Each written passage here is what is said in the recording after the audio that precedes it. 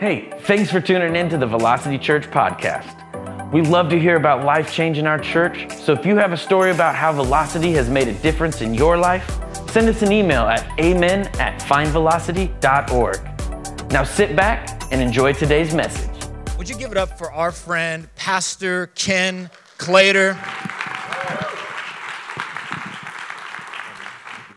Hey, what's up, everybody? Good morning. Good morning. I want you to know that it's cold here. I don't know if you know that or not. It is cold here. We are from Florida. But I came in last night, and this is just useless information, completely useless information. I graduated from West Virginia University back in 2000 and happened to walk into a restaurant and watch you all's Kansas Jayhawks beating up on my West Virginia Mountaineers.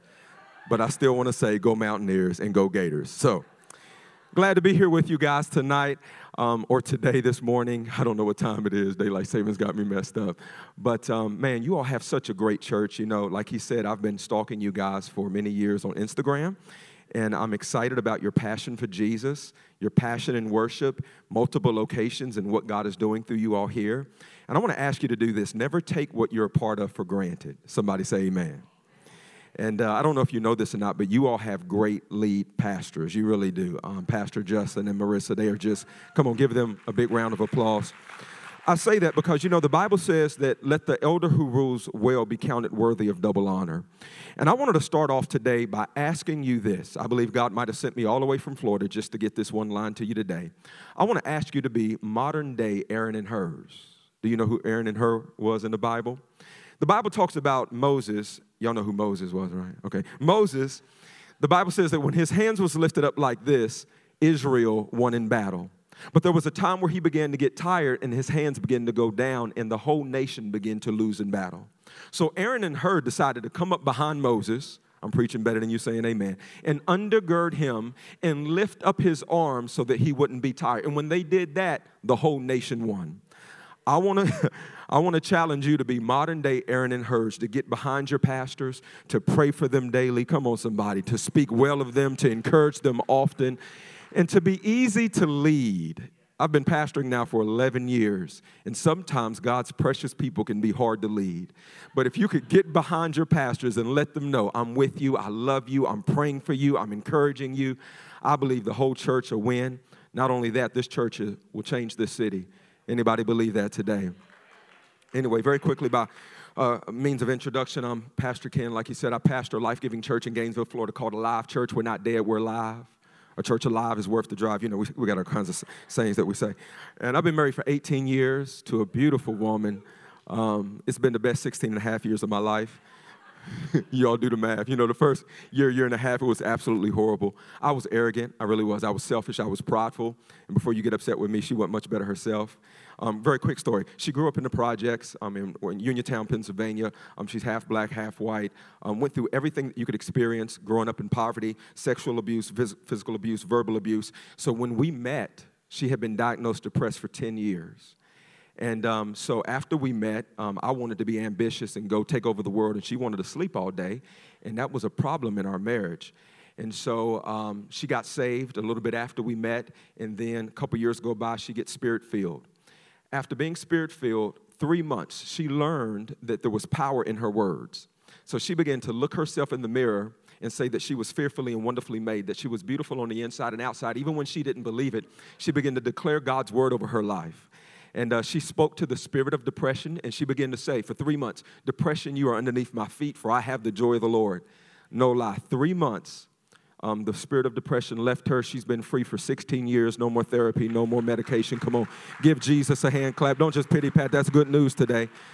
Because when Jesus is here, anything can happen. So anyway, we've been married, and we have 3 beautiful children. My youngest, his name is Kenny. He's 6 years old. He's a chip off the old block, a small chip, but he's the life of the party. He's fun. And then I have a daughter who's 8 years old. Her name is Charity, and she's into gymnastics and ballet and all that kind of stuff. And I brought my oldest with me today.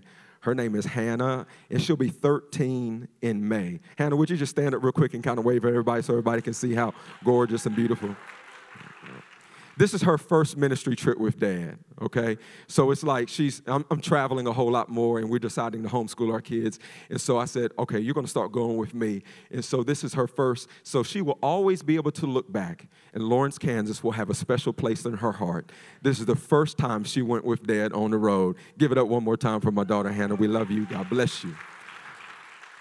All right, are you all ready for the Word of God today? All right, let's get into it. Let's pray. Father, we thank you for who you are. We thank you for what you're doing in this auditorium, for the wonderful people that have pressed through regardless of daylight savings time. We want to meet you today. We want to know you better so that we can serve you more faithfully. So Holy Spirit, have your way in our hearts and our minds. Speak to us that we can leave this place transformed, different, to be able to serve you more faithfully. In Jesus' wonderful name, everybody say amen. I want to come out of Matthew chapter number 14. So if you have a Bible, please go there.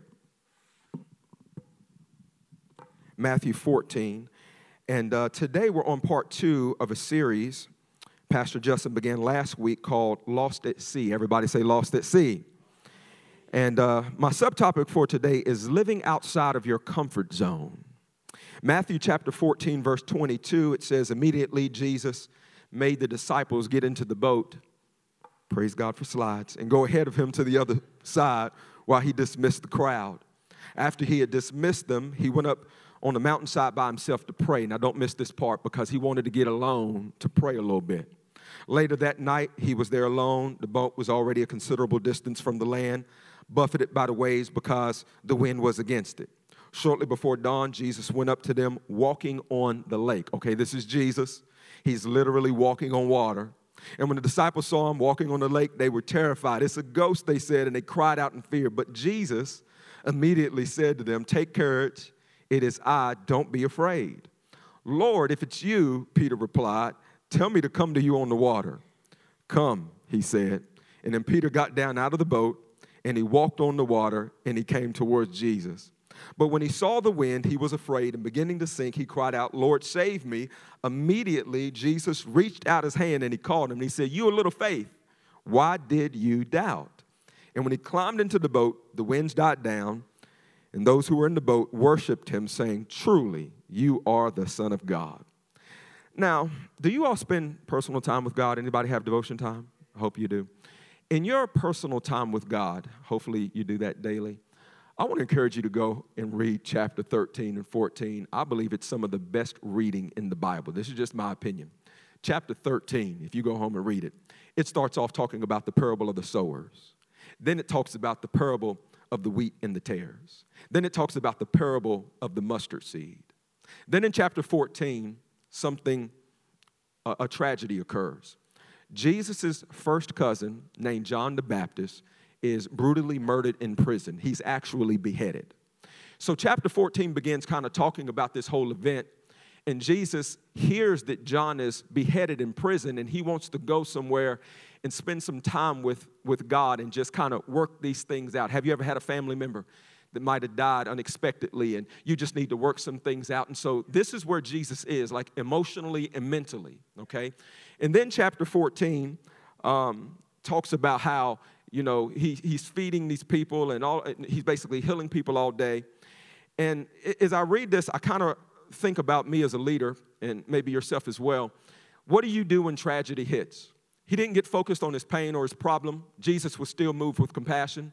He wanted to go away for a season and just do his own thing. I don't know if you've ever been there before or not. You know, I've been pastoring for a while, and sometimes people go through tragedy, and instead of going towards God, they go away from God, they go away from the church. I want you to know that's the exact opposite of what you should do. Jesus didn't do that. He just lost his first cousin. Somebody was beheaded in his family. He wanted to go and grieve for a moment, but the next morning, do you know where he was? He was healing all the sick. All day long, the Bible says, he healed the sick all day long. And this is where the infamous story comes about, where at the end of the day, he says, man, these people are like sheep with no shepherd. He says, does anybody got some food so we can feed these people? This little boy steps up with 2 fish and 5 loaves of bread. I mean, he went to Long John Silver's, I guess, that night. And Jesus, even though he had a tragedy in his life, even though he had some problems in his life, he still allowed the love of God on the inside of him to move him out of his pain.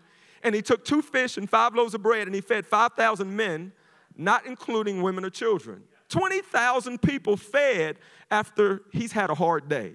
And you would think by the end of the day, everything would be okay. The Bible then begins to talk about how he put his disciples in the boat. And then as they're going out in the boat, he wants to go and pray now. He's like, man, I lost John yesterday. I tried to pray, wasn't able to do it. I'm up all day long healing the sick. I took 2 fish, 5 loaves of bread, fed 20,000 people. Now I'm tired. I don't know if you've ever worked a long day.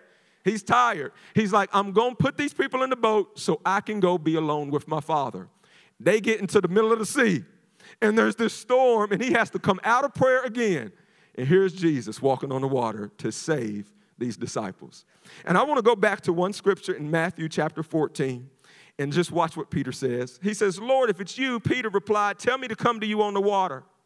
I don't believe the greatest miracle is Jesus walking on the water. I believe the greatest miracle is Peter walking on the water. Come on, somebody.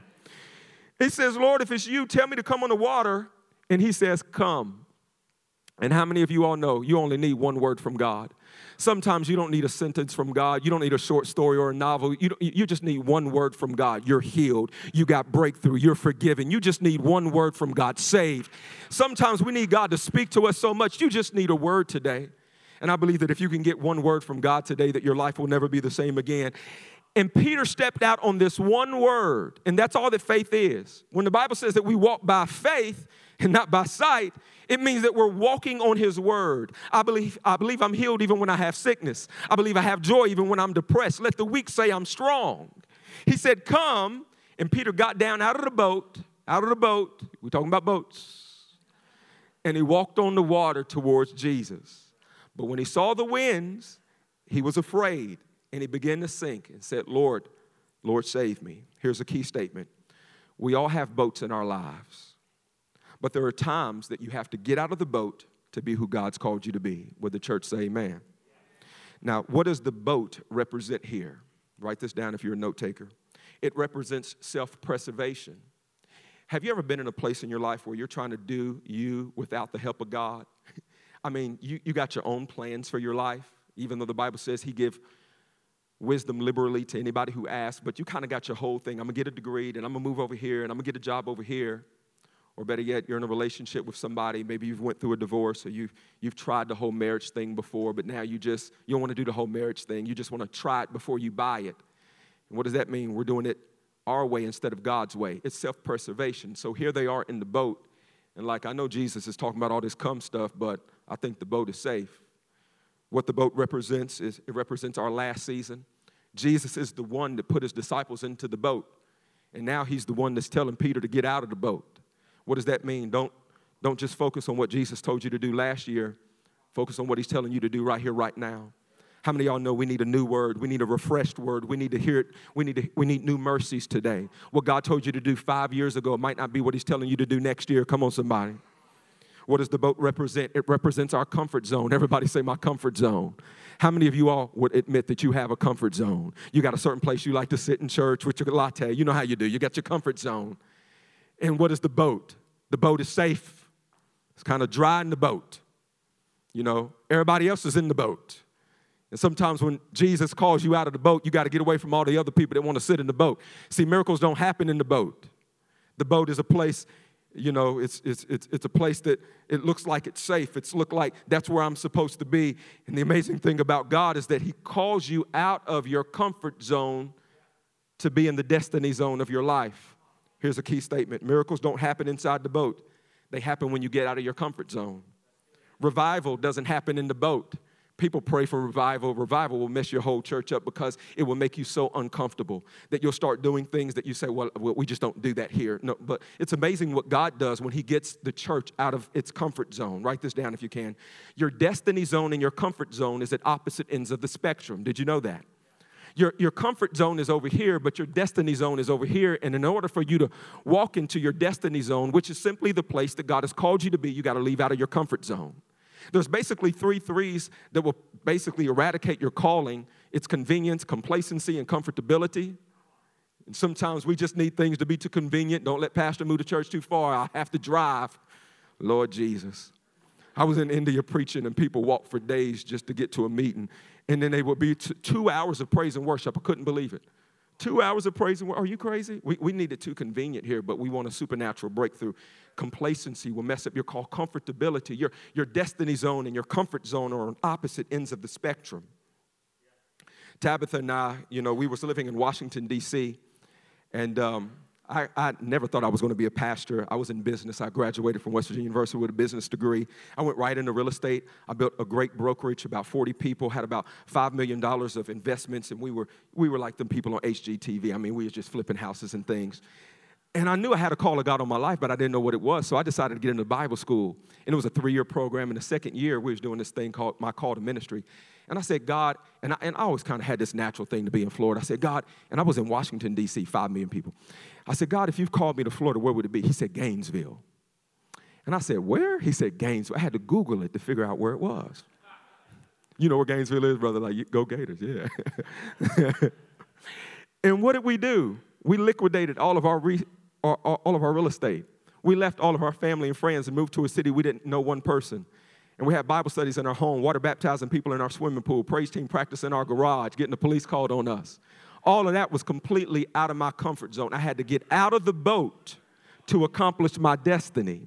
And over the last 10 years, I don't want you to think that it's been easy. I mean, we've been battered, we've been bruised, we've been broken and all those things. But in 10 years, we've seen 18,000 decisions for Jesus. People have been healed from cancer. People have been broken out of addictions that have been bound. And when I look back, I could have stayed in my comfort zone in my 6,500 square foot home where I was making a lot of money in D.C. But I left all of that like the rich young ruler because the destiny zone is on the opposite end of your comfort zone. Come on, somebody. You have pastors here. They were in Minnesota. What did they do? They stepped out of their comfort zone because the comfort zone and the destiny zones are on opposite ends of the spectrum. Zacchaeus sees Jesus. What did he do? He climbed into a sycamore tree. And then the Messiah comes to his house. There was a woman who had the issue of blood. Think if she would have stayed in her comfort zone, like, I can't go around the crowd. I've went to every physician. I've only grew worse. I've spent all the money that I had. But she went through the crowd of people and reached for the hem of his garment. And the Bible says she was made whole because the comfort zone and the destiny zone is on opposite ends of the spectrum. But what about Jesus? Jesus, it wasn't comfortable to go to the cross. Think about it for us. The Bible says for the joy that was set before him, he endured this uncomfortable, inconvenient situation because he loves us so much. And he went through this uncomfortable thing called Calvary so that we could be saved in the righteousness of God and healed right now because his destiny was on the opposite end of his comfort zone. Not even going to the cross, but getting out of heaven. He was the Lord of Lords, the King of Kings. He steps out of glory and puts on flesh, uncomfortable, to accomplish his destiny. Is this speaking to anybody on today? The boat is not the place that you're supposed to stay in. You got to get outside of the boat. And so here's the key.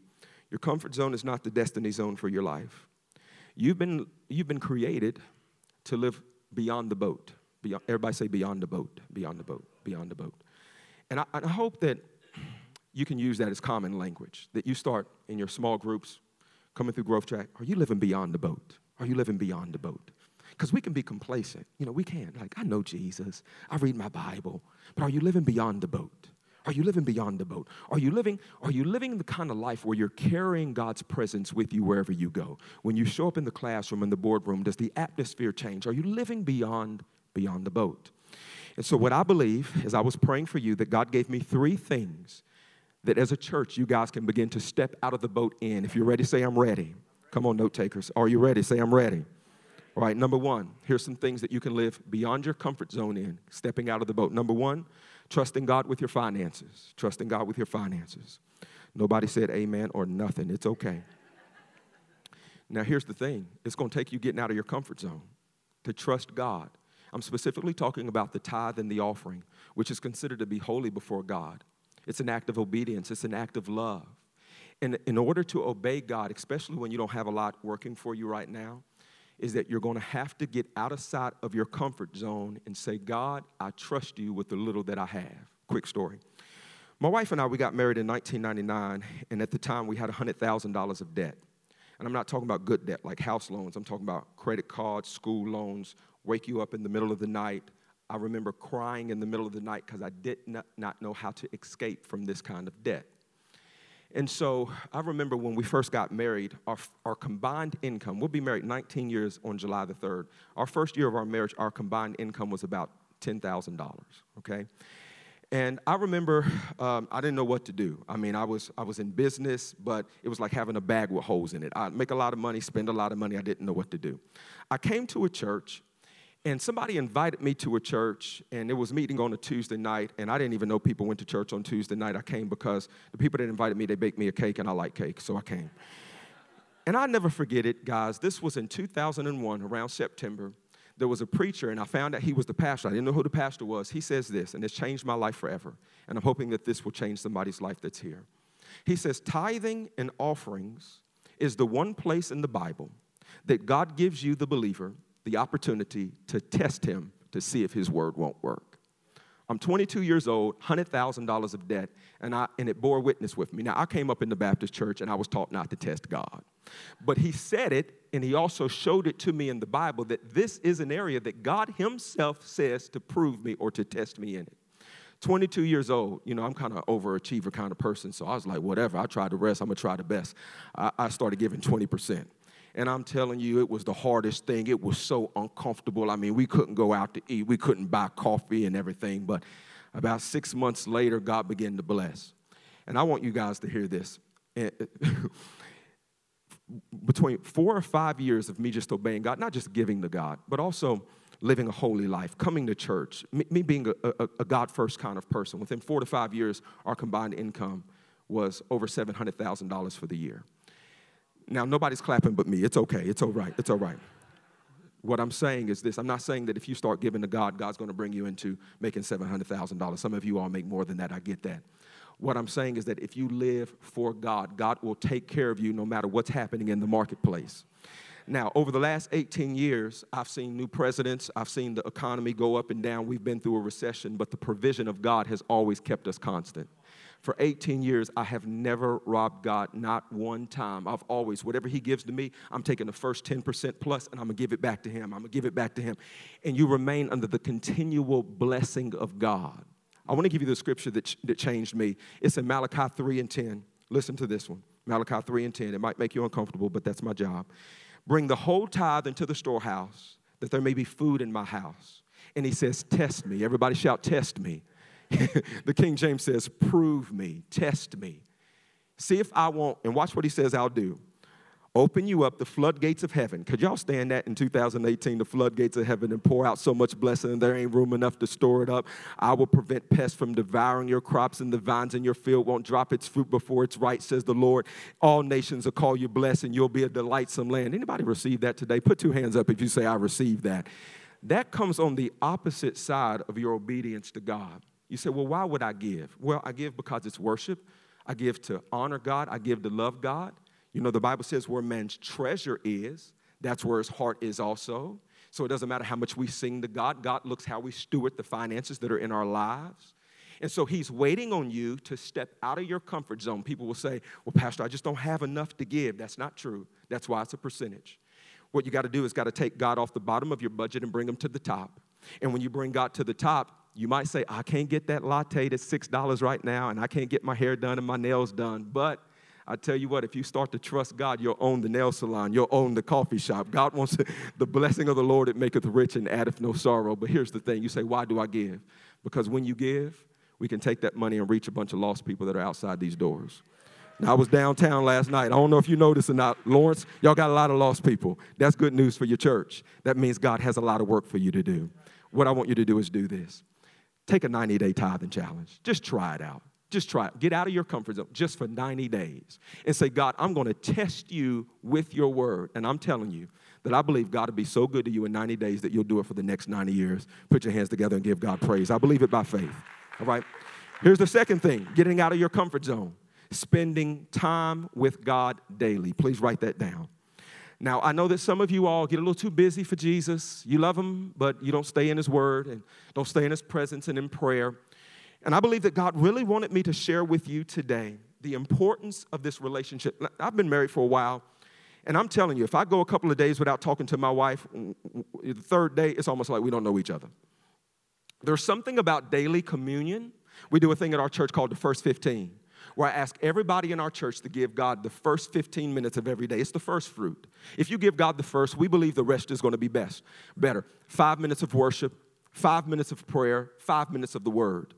Quick story. Years ago, when I first got into God's Word, I was 22 years old, and somebody told me to start spending an hour a day with God. I didn't know this whole first 15 things, so what I did, I started spending an hour a day with God. I'm talking about it was the hardest hour in my life. I would start reading the Bible. I didn't know what it was talking about. I would be praying. I'd be falling asleep. I literally had to get a Bible and stand up so that I wouldn't fall asleep. That's how boring that I thought this was.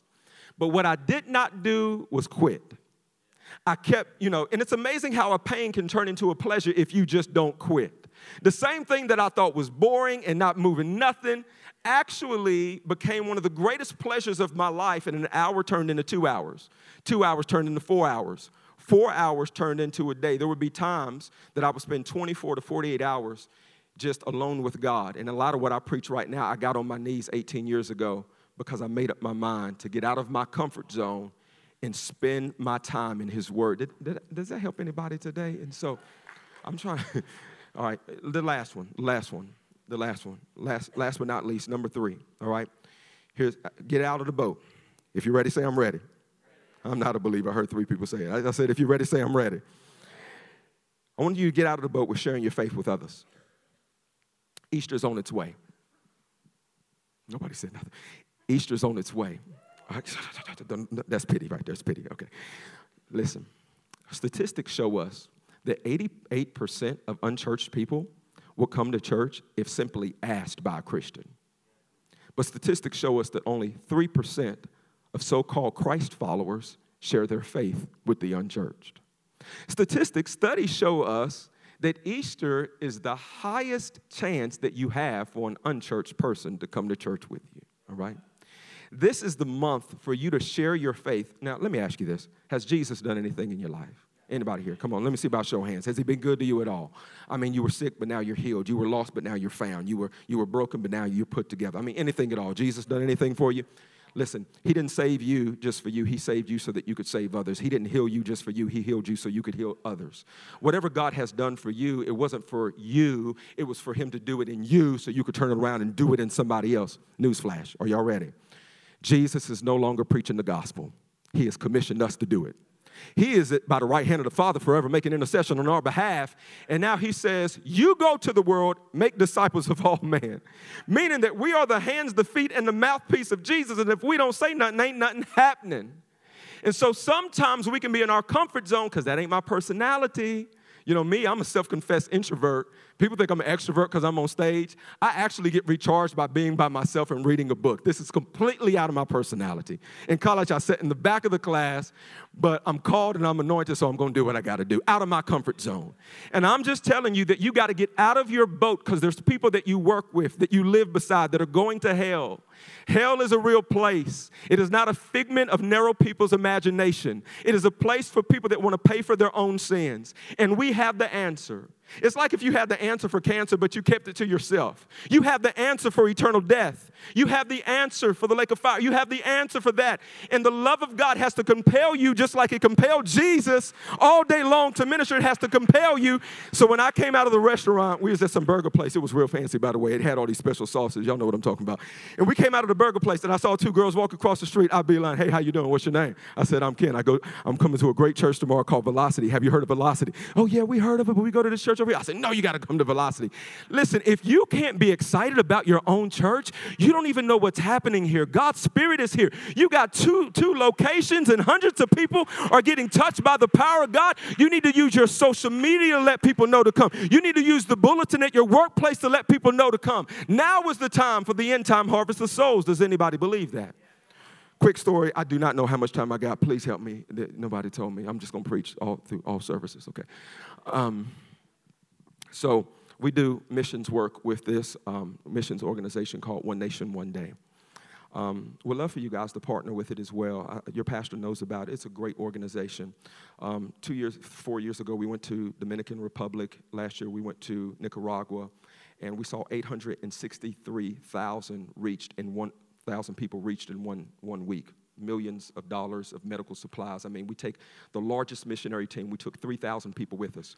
Anyway, next year, we're doing Peru. Peru. We want 5,000 missionaries to go with us, and we're wanting to see 5 million people come to Jesus in 1 week, all right?